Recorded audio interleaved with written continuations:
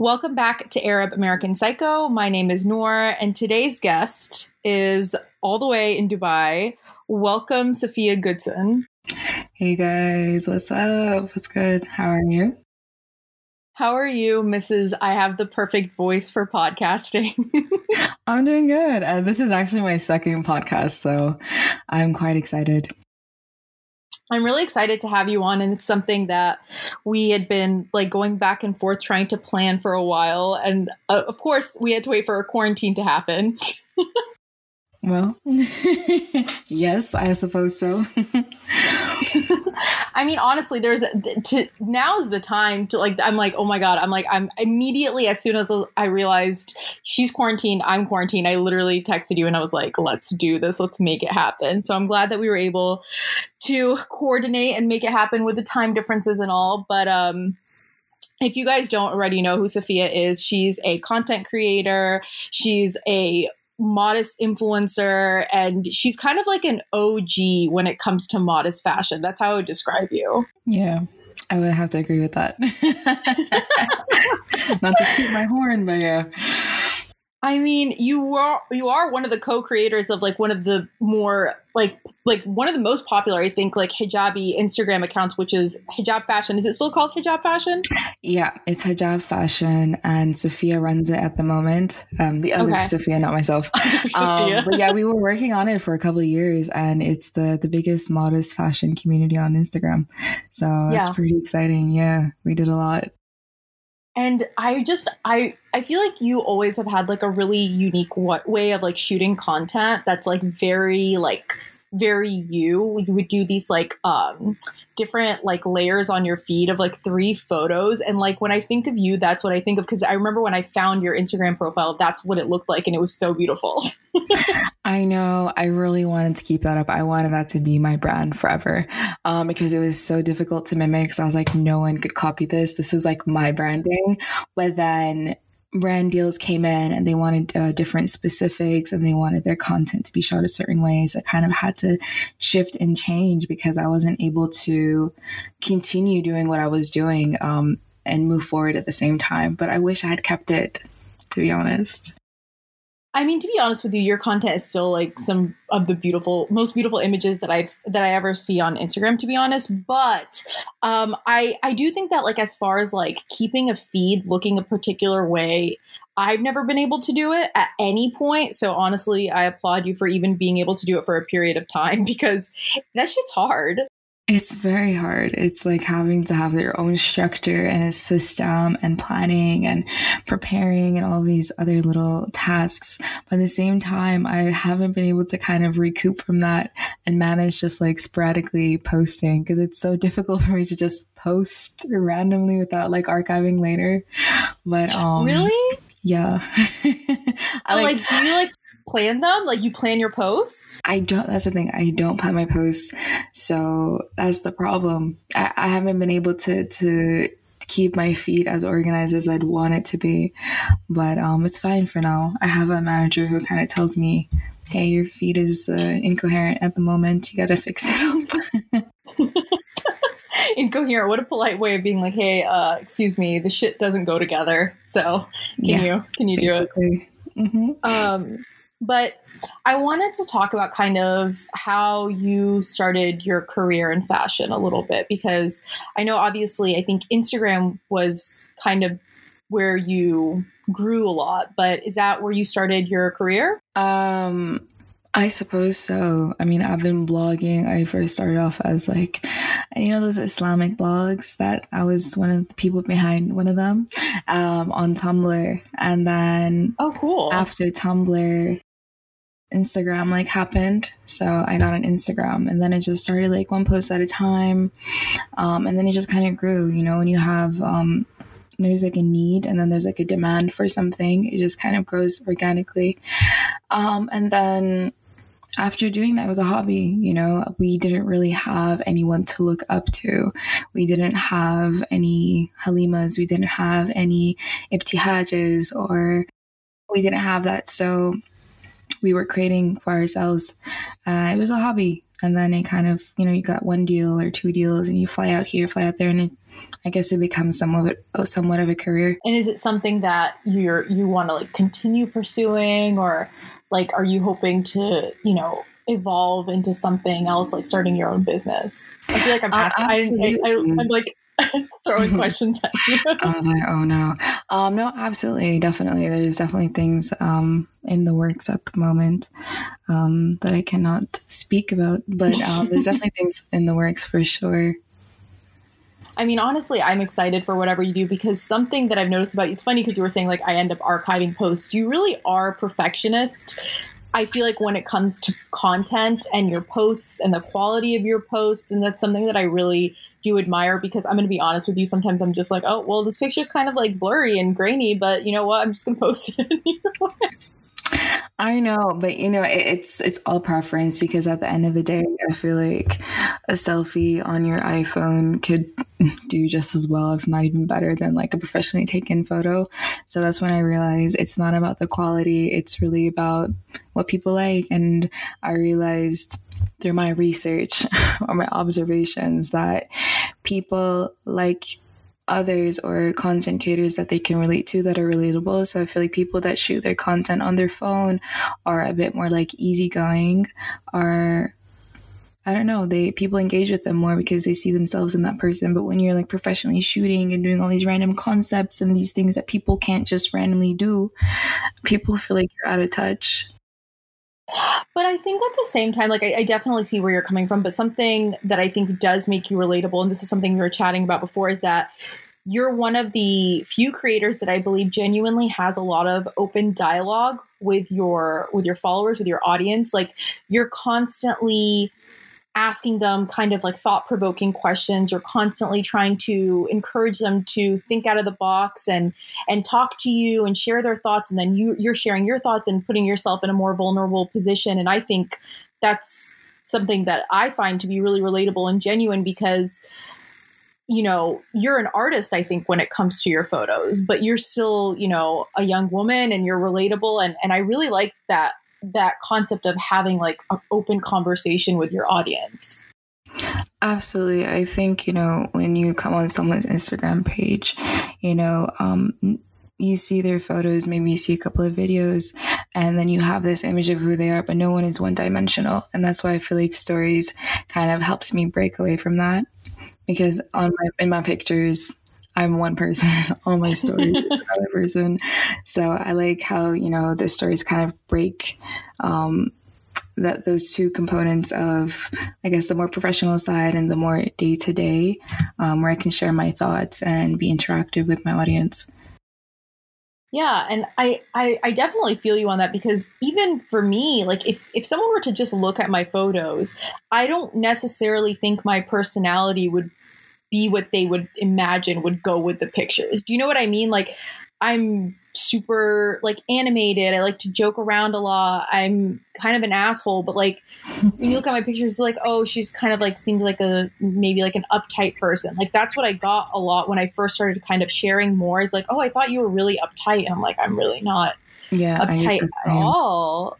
But yeah, it's really interesting how stories for me have turned into a way to like really connect with people. But so yeah, like I was saying, like I really like kind of the conversations that you have, and I also find the responses of your followers to always be really interesting, because it's kind of not what you expect. Because I think that we as like, you know, Muslim influencers or whatever you want to call it, like primarily our demographic is Muslim.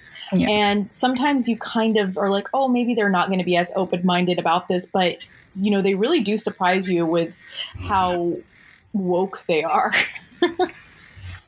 Absolutely. And I think, you know, having traveled and having met so many different people and so many Muslims, you know, in the industry, outside of the industry, different ages, male, female, different sects, even, everyone has completely different views based on their experiences, based on the lives that they live, based on how they were raised.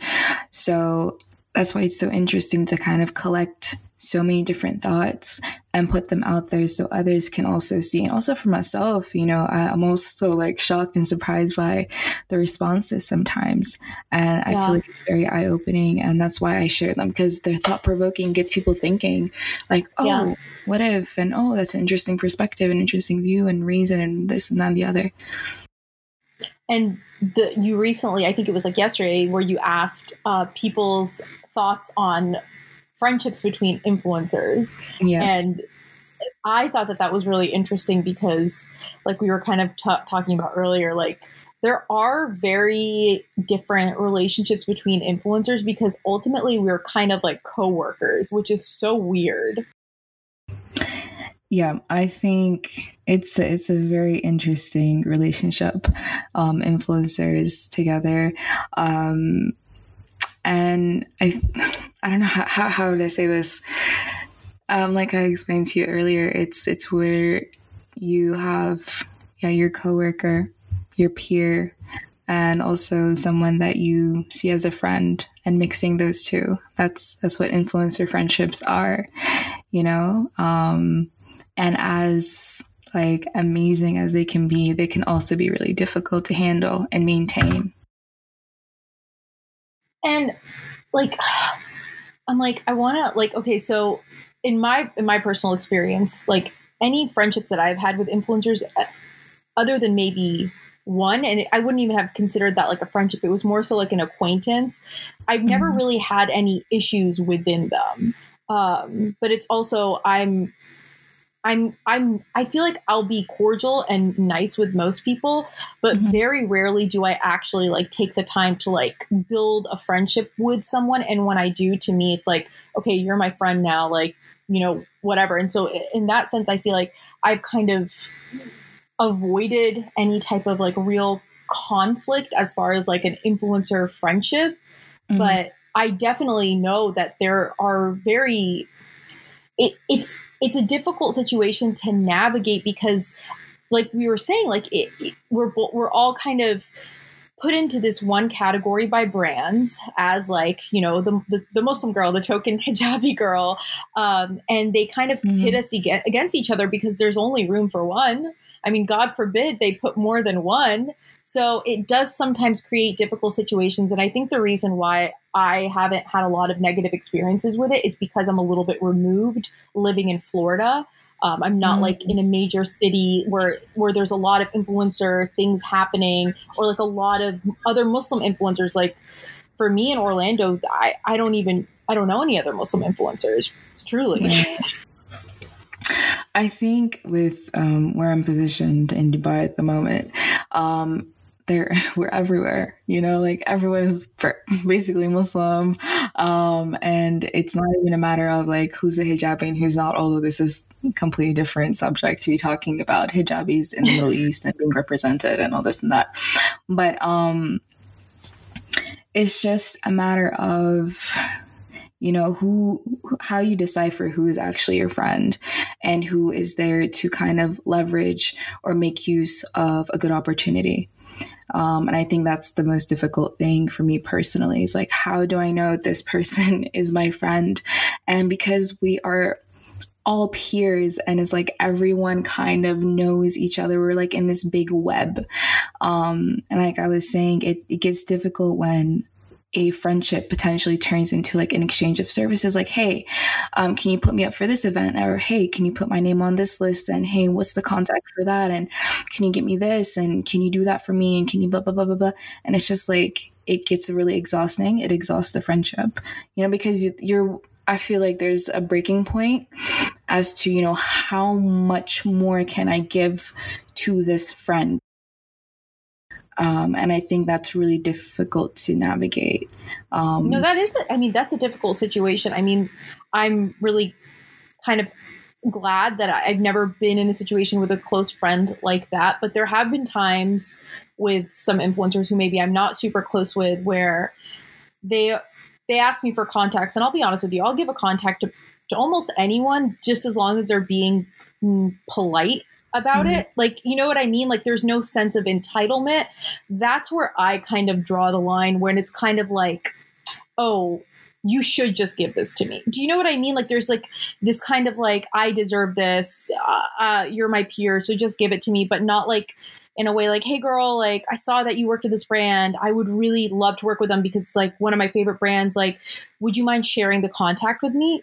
Yeah, I'll give you the contact. You know what I mean? But I think it's more so about how the person asks, but also like if someone's just constantly asking you for things, that is kind of a difficult situation because it does feel like they're just trying to benefit from you as much as they can. And that's weird in any situation or in any career. Like for someone to constantly be asking you for favors, I mean, I think in any situation that's just kind of like feels very one-sided. Yes, it can be, but when it's masked in friendship, it's hard to decipher sometimes. That's what I'm trying to say is when you see someone as a friend and you want to be helpful and, you know, you are there to support them and you're there to see them, you know, exceed and be successful and blossom in their career or whatever, it's not necessarily a problem. It becomes a problem when it's repetitive, when this is a pattern, and when they're no longer asking how you are because they genuinely care. They're just saying, hey, how are you? Can I get the contact? Or, hey, how are you? Can you pick which post do you want me to put up or whatever the scenario is? I feel like that's where it becomes difficult for me because I'm like, okay, wait a minute. These are red flags.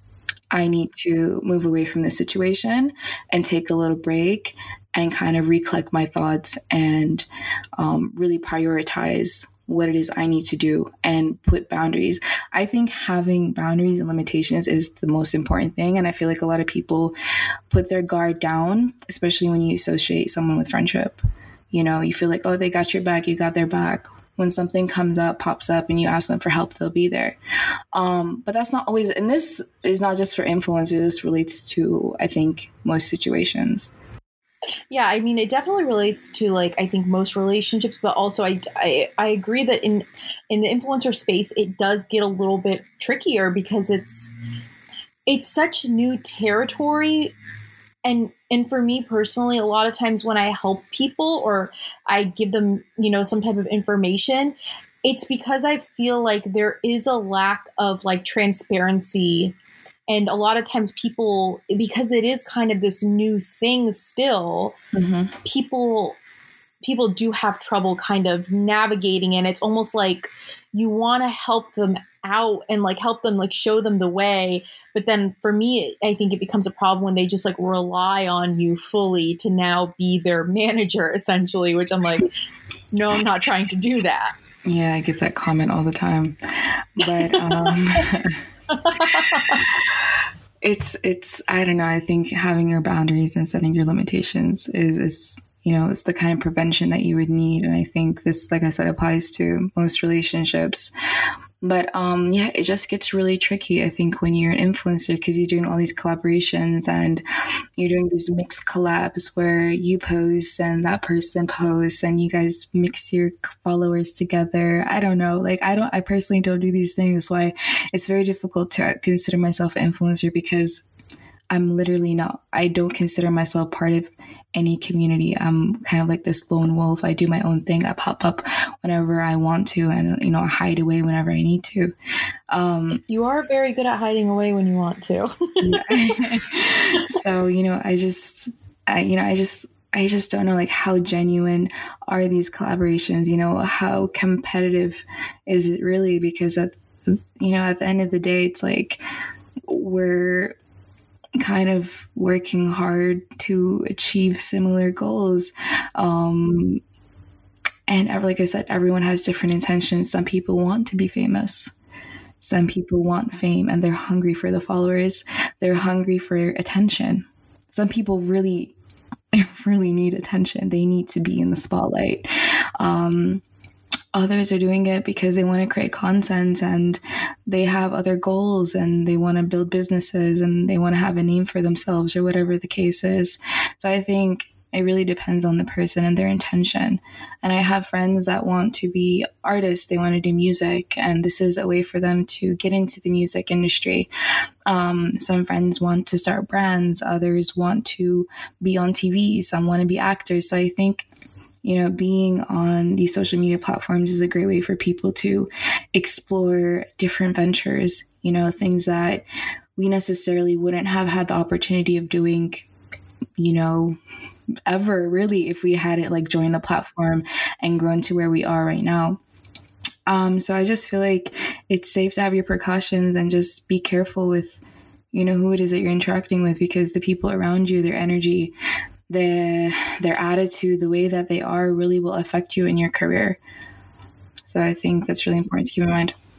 Yeah. And like, for me, boundaries are, I feel like in my mid-20s, that's when I realized I was like, boundaries are crucial. And even if it makes someone uncomfortable, that's not my problem. I mean, obviously don't be rude about it, but like, if you express your boundaries to someone and they don't respect your boundaries, a lot of times I feel like as women, especially, we like to blame ourselves. We're very critical of ourselves. I've said this before, women, we're very critical of ourselves and we're like, oh, maybe I shouldn't have said that. But like, don't feel bad about expressing your boundaries. And if someone is making you feel bad for having boundaries rather than respecting them, to me, that's a huge red flag.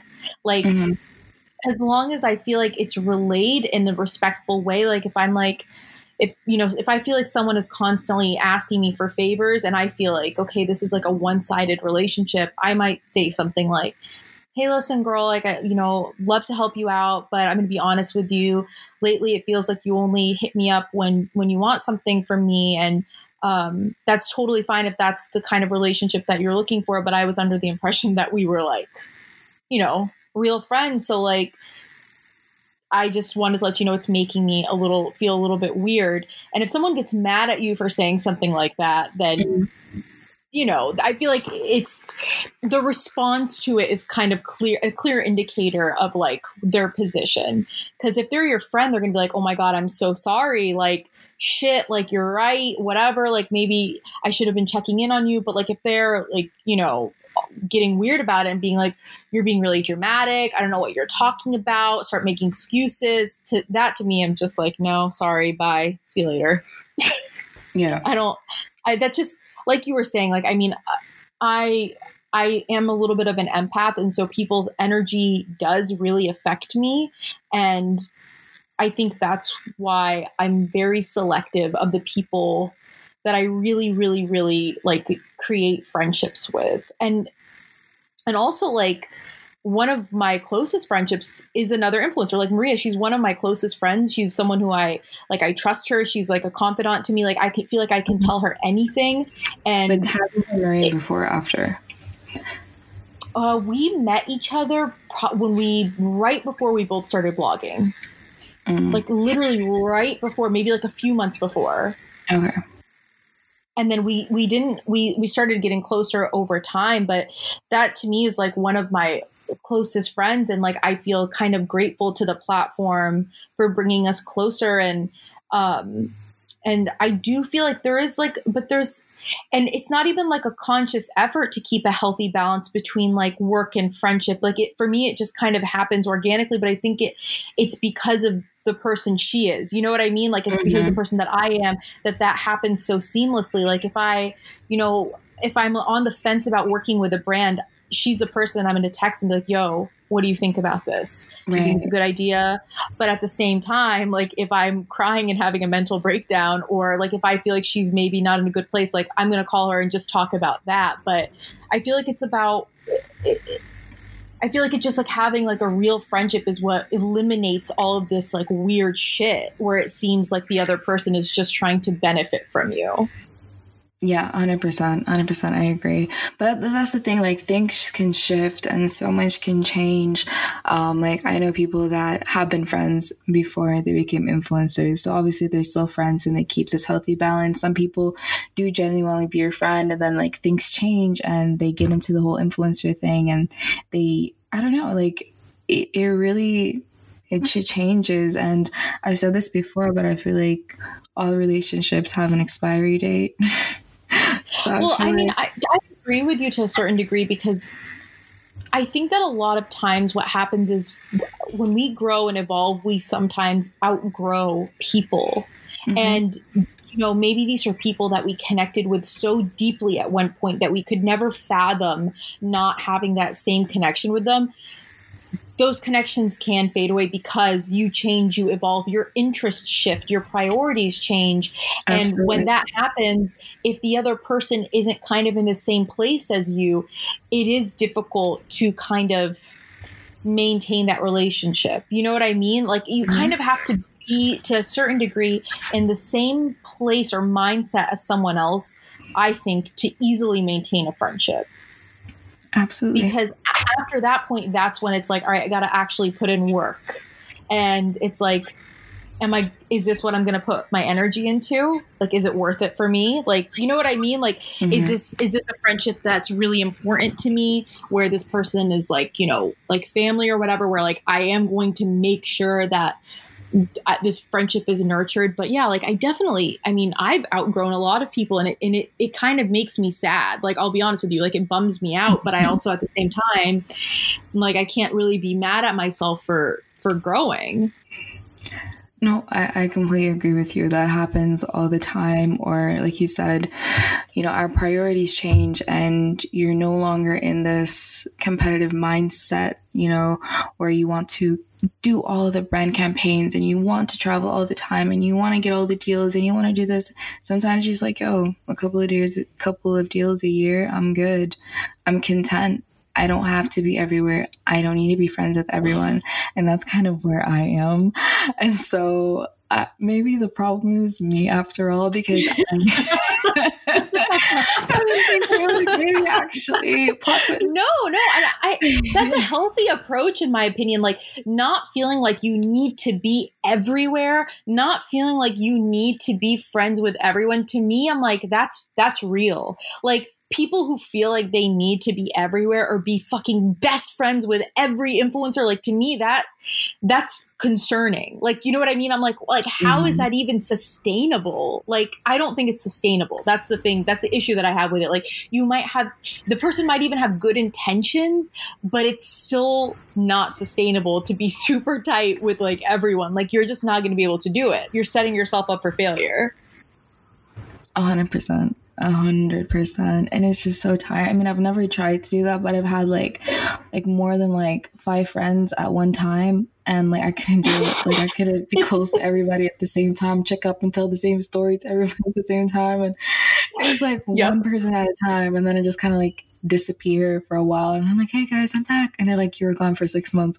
Where did you go? And then I was hibernating. I had to do this and that. But, yeah, it's a very gray zone. It's a very gray zone because it is. It's and I like you saying like, yeah, like sometimes I'll disappear and then I'll come back. Like, yeah. And like, the thing is I know someone is my real friend when they don't get mad at me when I do that, because they know me well enough to know that it's not like I don't give a shit about you. It's just that I'm a little overwhelmed right now and I can't check in on everyone, or I can't update everyone on my life. Like, it's too exhausting for me personally, which I know sounds very dramatic, but I am more introverted than anything else. So for me, it is genuinely draining. No, me too.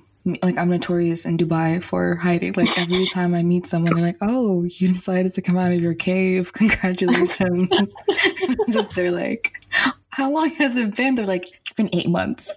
I'm like, wow. Okay. Wow. So, it's just like, I had a baby. Yeah. A new brain, a new mindset. And I've had a couple of people that didn't take it very well. They were like really upset. And I didn't know how to, like, even though I had thoroughly explained my position and everything, they weren't able to accept it. So I think sometimes maybe I am the problem, because I'll like bounce and then I come back like nothing happened, and like not everyone can handle that. I'm not necessarily like extremely attached to people. I'm quite distant sometimes. But just generally speaking, like, when I do love the people that I love, I genuinely care about them. And I'm the kind of person, like, I will fight for you. Like, I will be like, hold my earrings. That was my personality. Like, I'm a ride or die. But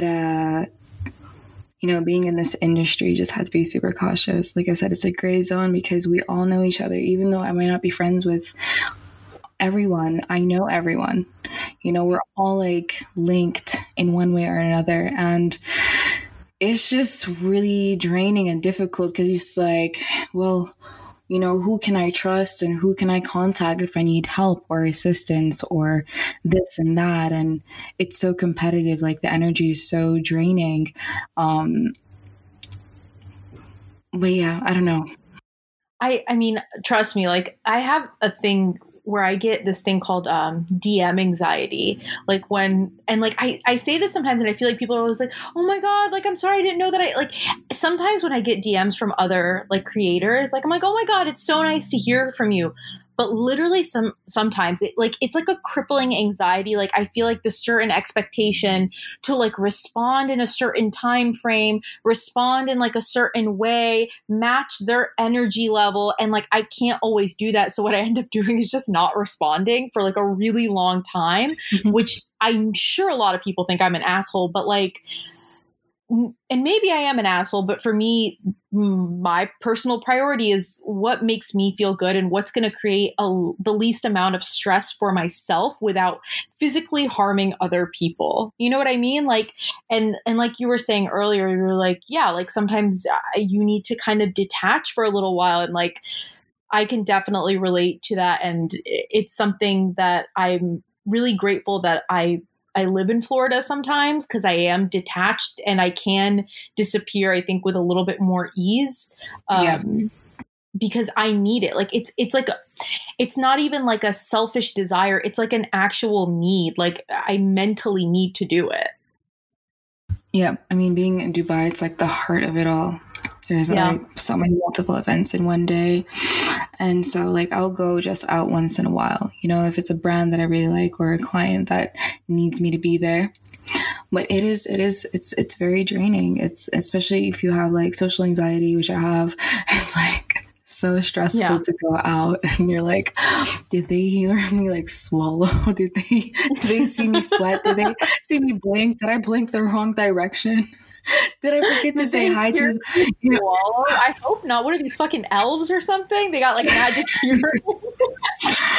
So I'm just, that's when you have social anxiety, you're just like in your own brain and it's just like, oh my God, like, did I walk the wrong way? Is my back straight? Do I grab that snack? Do I want that snack? Is that an alcoholic? No, it's not. Should I drink that? Does it look like alcohol? All these like questions in my mind. And it's like, okay, there's that person over there. And the goal is to talk to them and say hello because they are an important person. So I'm like, okay, they're having a conversation. When that conversation ends, I'll walk over there. But am I going to walk from the left side or the right side? Am I going to shake their hand or is it going to be a hug? These things go through my mind all the time. Right. And then I got to walk up there regardless and push myself. There's like 5 different people in my head telling me to go. And I'm like, oh, hi, so-and-so. So how are you? And sometimes they don't know who I am. And it's just like, I'm that, the influencer, the word that I hate to use. Like, oh yeah, Sophia, you were in that campaign. I'm like, yes, that's me. They're like, oh, you look so different. I'm like, hopefully good different. Oh my God. When people say that you look, I'm going to be honest with you. I'm just going to go ahead and say it. I really want to slap the shit out of them. Like, I really do. Unless they say like, wow, you look stunningly beautiful in person. If it's not that, then I don't want to fucking hear it. Okay. If it's not that, don't say it. It's mean. It's usually positive, thankfully. Okay. But yeah, so I don't do social events very often. So just because that just takes me out. I come home, go to sleep for like a week. I just cannot. But a lot of people don't understand that because a lot of the people that I'm around are extreme extroverts. Like it's not, they're like on the other side of the spectrum to me. And it's just, everybody's different. Everyone is energized by different things. I have some friends that need to be out all the time and meet with friends and family. And that's what makes them feel alive and energized and happy. I'm good at home with, a box of nachos, some salsa, and like good music. Everybody's different, So yeah. I mean, yeah, like people have been asking me like, oh, are you okay during the quarantine? Because I live alone. I'm by myself. Mm-hmm. And I'm like, no, yeah, like I'm like the easiest part of this quarantine for me is the fact that I'm alone. That's what's making it more bearable to me, because if I was around other people, I think that would make me feel like I was going fucking crazy. But honestly, when I'm alone, I'm good. Like being alone for me is like, it's very hard for me to be upset when I'm by myself. I don't know. I feel most comfortable alone, and I don't get like caught up in my thoughts or anything. Like I feel I more so would get caught up in my thoughts in like a social setting. You said something earlier that like I kind of wanted to like touch back on, which is that you're like hijabi representation in the Middle East. What is that like? Oh gosh, this is a very big topic. Where do I begin? Because the thing is I know how I feel about hijabi representation like in Western countries, but I actually kind of assumed, I guess, that in the Middle East, like everything was cool. But that was just an assumption that I made because I really genuinely don't know. I don't even know how to put it in words for you. Like, is there a good amount of representation? There is definitely some representation for sure. Now, when it comes to hijabi, and this is gonna be, oh gosh, girl, I don't know if I could talk about this. It's really difficult. It's I could generalize. Okay. But when it comes to hijabi woman representation in the Middle East, it's tricky because there's so many layers to it. Obviously, Muslim women are not only hijabi, so it's a bit more diverse, I would say, but there's always like a token hijabi. I would say like the hijabi is kind of like the token girl. It's not necessarily something that you see all the time everywhere. Even in the Middle East. Does that make sense? Yeah. That's very surprising. I don't know why I just assumed it wasn't like that. But, you know, I don't know. I feel like if people hear this, they're going to come back, have a bunch of like, what do they call them? Comebacks, clapbacks. Because there is. It exists for sure. Yeah. But it's definitely not how we would imagine. You know, growing up in America, you have a certain view of the Middle East being like where the Kaaba is. That's where the Middle East is. Mecca's over there. And you think all hijab and you think all of these things, you know, the imam and the masjid and the da-na-na. But I'm like, when you're out here, it's not really like that. And don't forget like how the West has a very big impact here. People want to be very westernized. People are very westernized. I know a lot of people familiarize with more Western music than Arabic music in some cases, in many cases, actually, with the upcoming generation. So with that being said, hijabi women are not necessarily like, you will see more campaigns with non-hijabi women than with hijabi women, if I had to. Interesting. Even though, like, if I had to guess, like, okay, like, let's just say in the United Arab Emirates, would it be fair to say that, like, most of the population does wear hijab? Because I lived there a long time ago, like, up until 2006. And when I lived there, I saw more hijabis than not. Okay. Let me say this. In my industry, when I go to an event, I do not see a lot of hijabis. Interesting. I am one of few, and in some cases, I'm the only one here in Dubai. That genuinely surprises me, but at the same time, it doesn't, because what you said earlier really kind of, I feel like, is very accurate. And this is something that I recognized happening in the Gulf even back in the early 2000s, which is Western culture is very much so praised. And I remember walking into stores and people seeing me and being like, okay, she's Arab. Okay, she's wearing a hijab, and like kind of not, you know, asking me, oh, can I help you with anything? And then if I would talk to my sister and they would hear my American accent, they would then quickly come over to me and be like, oh, can I help you with something? Like, do you need something?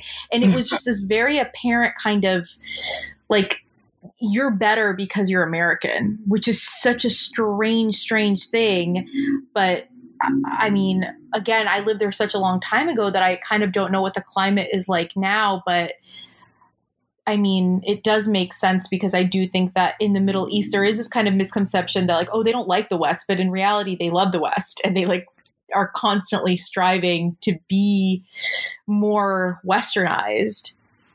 Absolutely. Well, at least here in Dubai or like in the GCC in the Khalij, it's very much Westernized. And you see people wanting to mimic that, even having Eurocentric standards of beauty, you know, and this is a whole nother topic of like colorism in the Middle East. I don't even want to dive into that. It's such a deep topic to discuss, but like there's so many layers. It's like an endless tiramisu cake, just like endless layers of things going on.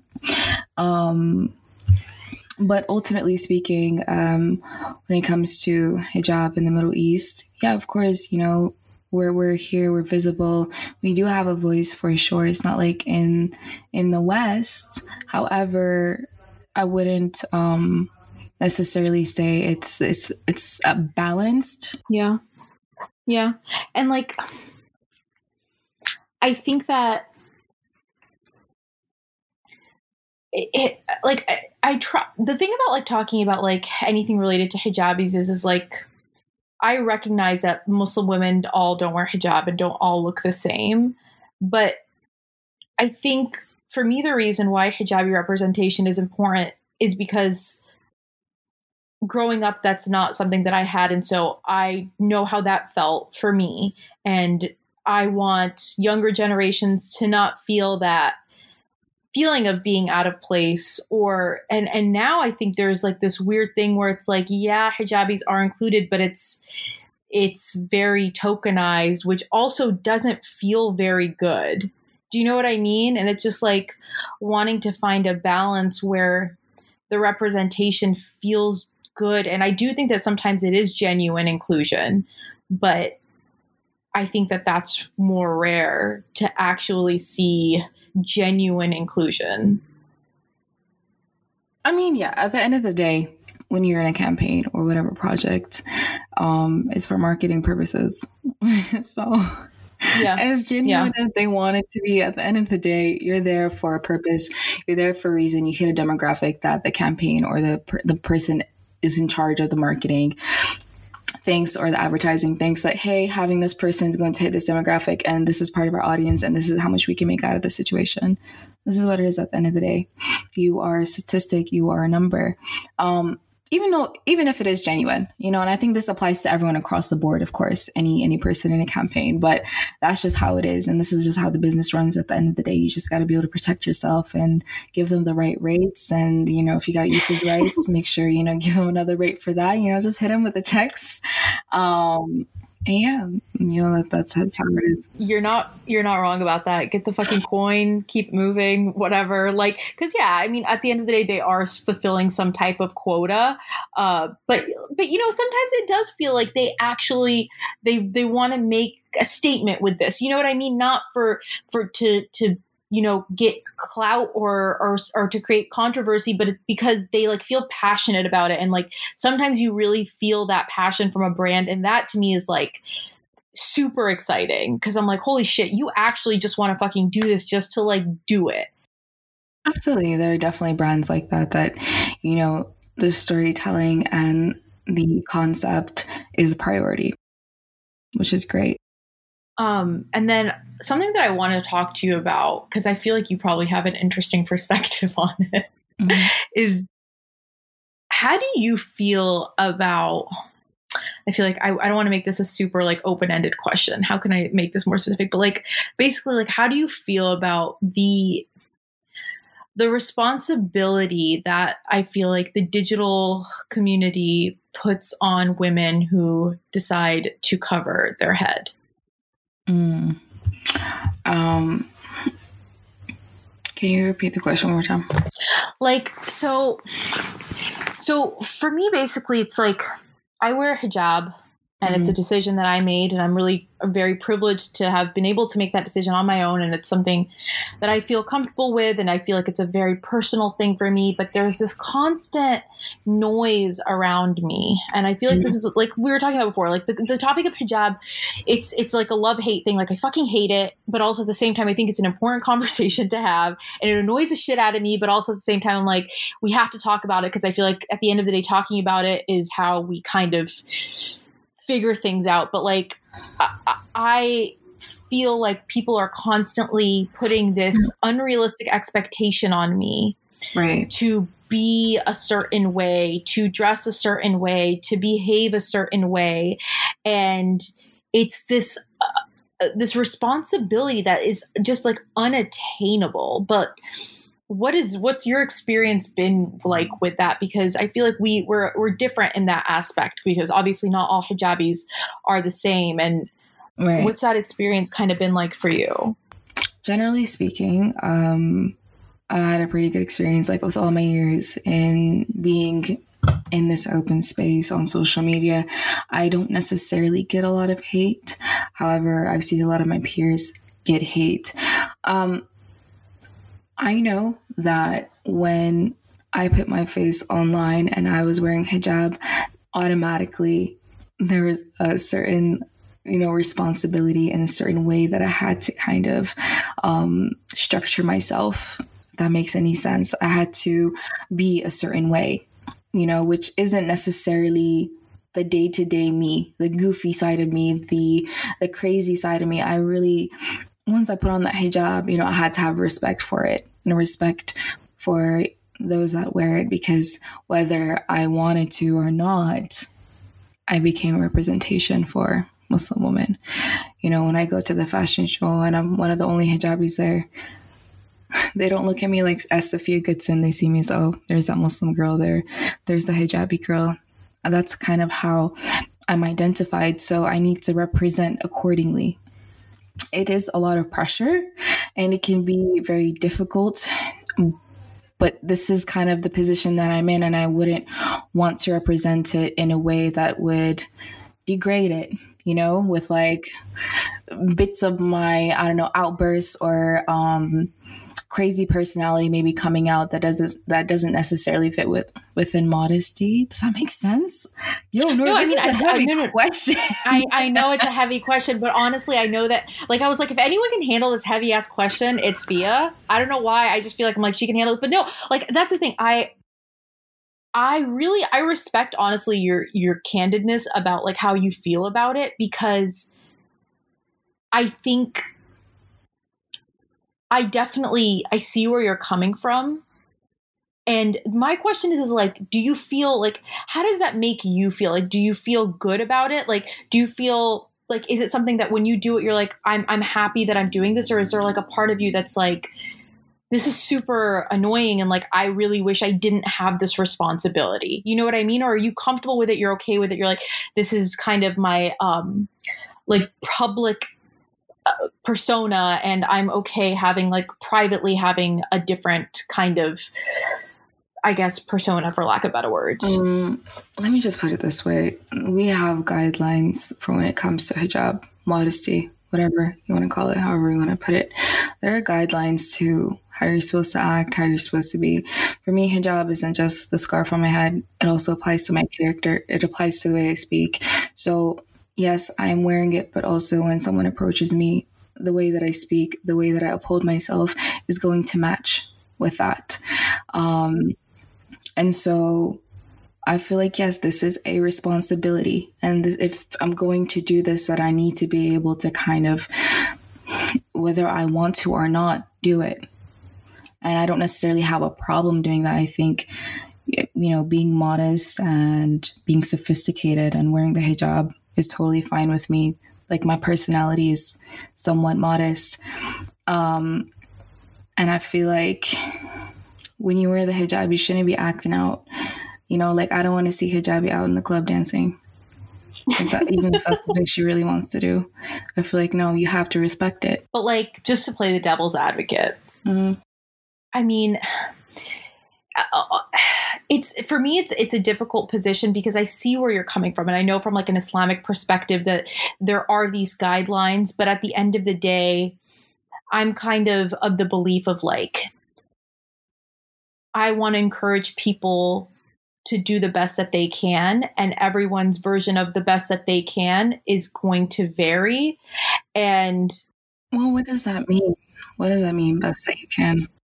Is it like straight? Would it be a strange sight for me to see, you know, a hijabi, you know, twerking at a club? For sure. But at the same time, that if that's her decision, then that's her decision. You know what I mean? Because like ultimately she's going to do what she wants. Do I feel like that's a negative representation of hijab?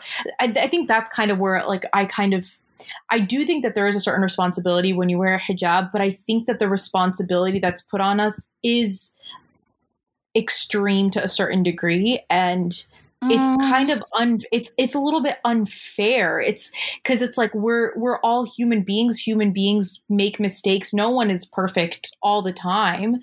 Okay. And you know what I mean? It's just kind of it. And that's where I think a lot of people feel negatively about it because they feel like it's very suffocating. And for me, I think that I don't know.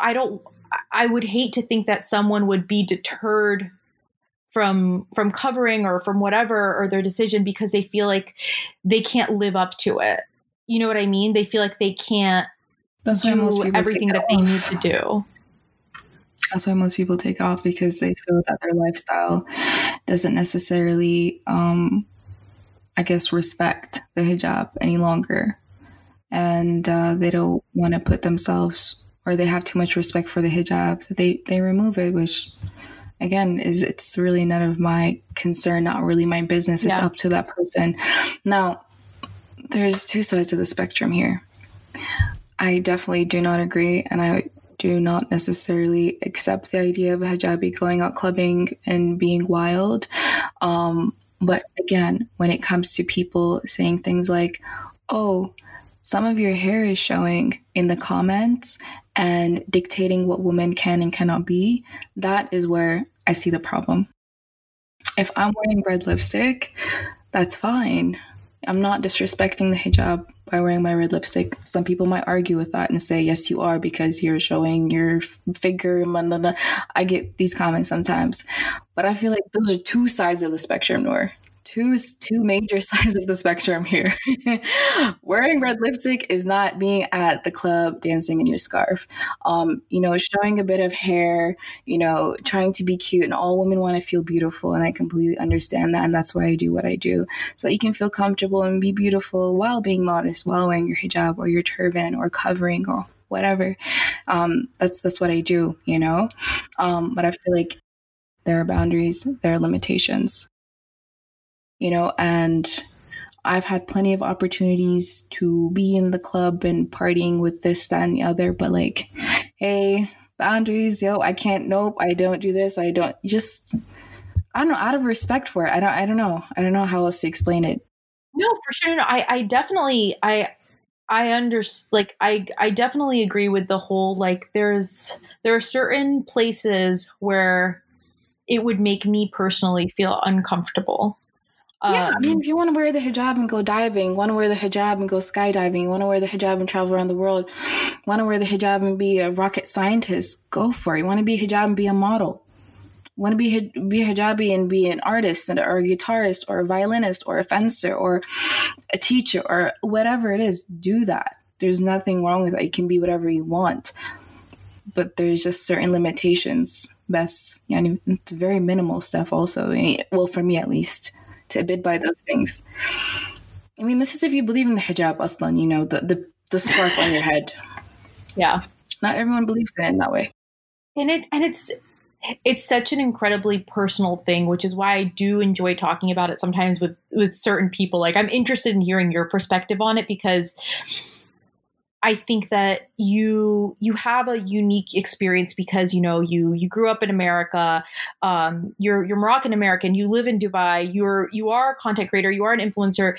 You do have a lot of like life experience, I feel like, for someone who's your age. And I think that puts you in a unique situation. And I've always just kind of felt that from you, which is that you do have like a certain like kind of respect for hijab that you're not willing to ever kind of waver from.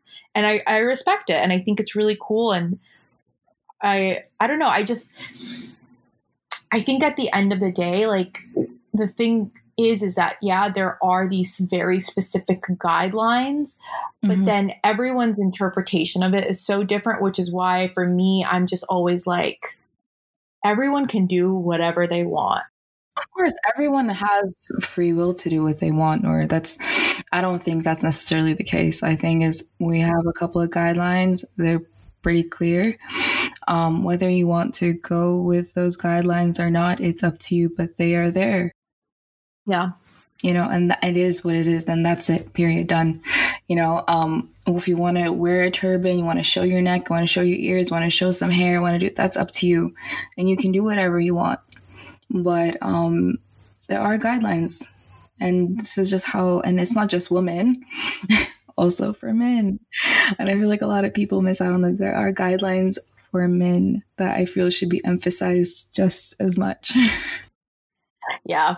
I mean, that's like a whole other thing. Like, I don't even get me started on like Muslim guys on Instagram and their need to patrol what women do. And I'm just like, how do you think any of this behavior is Islamic? It's just not. Like, this isn't how you're supposed to be behaving. This isn't how you should be approaching the situation at all. Why are you even here? Just a lot of questions. I'm just left with like a lot of questions, but yeah, I'm like, that's a whole other thing. I'm like, then I'll just get mad and start like freaking out because it makes me angry that I don't know. Muslim guys really love, not all, I don't want to generalize, but there's a good amount of Muslim guys in the digital space who really like to police women. And like, I don't know about you. This is my experience. Like, just random dudes will comment on my photo. Like, just the other day, some random guy commented on my photo and said, "Please take off the hijab." And I'm like, who are you, my dude? Like, I'm sorry. Do I know you? Like, why do you feel that this is an appropriate thing to say? Because for me, and I say this all the time and people think it's funny, but I'm being dead serious. Someone telling me to take my scarf off is like someone telling me to take my pants off. That's what it feels like to me. Like it's. I find it very offensive. Exactly. Like, I find it incredibly offensive. Like, and not like in a way where I'm going to go cry about it, but like offensive and like, how dare you? You know what I mean? How do you think that you have any right to say that to me or to anyone else? It's such a personal, private thing that's mine and not yours. And, my relationship with God and my reason for wearing it it's not your business. And I don't know, it's definitely, I don't know. I hope that over time, through having conversations and kind of people growing and evolving, like we were kind of talking about at the beginning of the conversation, that hopefully, I hope that the online Muslim community can be kinder to one another, be more understanding, try to, assume. When you say that online Muslim community, because I'm like, majority of where I live is Muslim. So we don't, and that's the funny thing, living in a Muslim country, people don't see themselves as a Muslim community. It's a majority Muslim country. So that's a very Western idea. And Western Muslims are so different than like the Muslims living in the Middle East or like North Africa. Do you feel like there's a lack of community there? It's not a lack of, it's like your community is your family. Like, this is their homeland. So like, you got your aunties and your uncles and your family. You guys are like 100+. That's your community. In the West, like, it's like your mom and your dad immigrated or they're second generation and they got like maybe a brother or a sister or maybe like an auntie or something. And it's like just a couple of you guys. So you guys all kind of like have a community, make a community at the masjid. That's how it is in the West. And that's like how I grew up. I grew up in the masjid.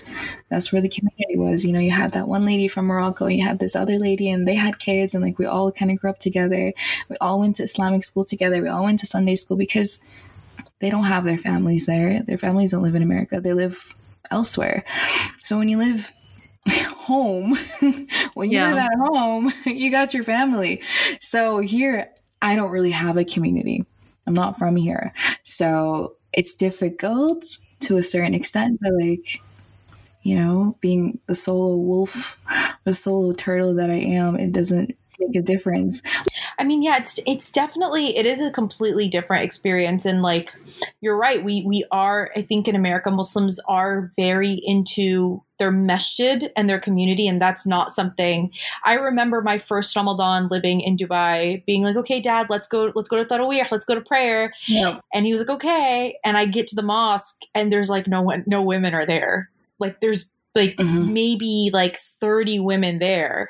And I'm like, what? And no one is talking to each other, not like in a rude way, but just like no one is really socializing. And like, that's the thing, like to me growing up, the masjid was like a social thing. And it's like a thing that connected us and brought us together. And you're right. When you're kind of a minority, you do tend to stick together. But at the same time, I would say like, other than my, like 5 of my mom's brothers live here and all of their kids live here. So I do have a lot of family here, but at the same time, like I still consider the people at the mosque that I grew up around to be like my community, because like these are people who like grew up with me. We learned about kind of like our religion together, and like, you know, we kind of grew up together. And even if we're not close anymore, like if I see someone, I'm still like, hey, like what's up? Like, I don't know. There is a different sense of community though that I think exists in the West that doesn't exist overseas. And it's because of the exact thing that you said. Like, Absolutely. You know, it's a Muslim country there. So like, you don't need to seek community. Community is kind of everywhere. Yeah. Absolutely.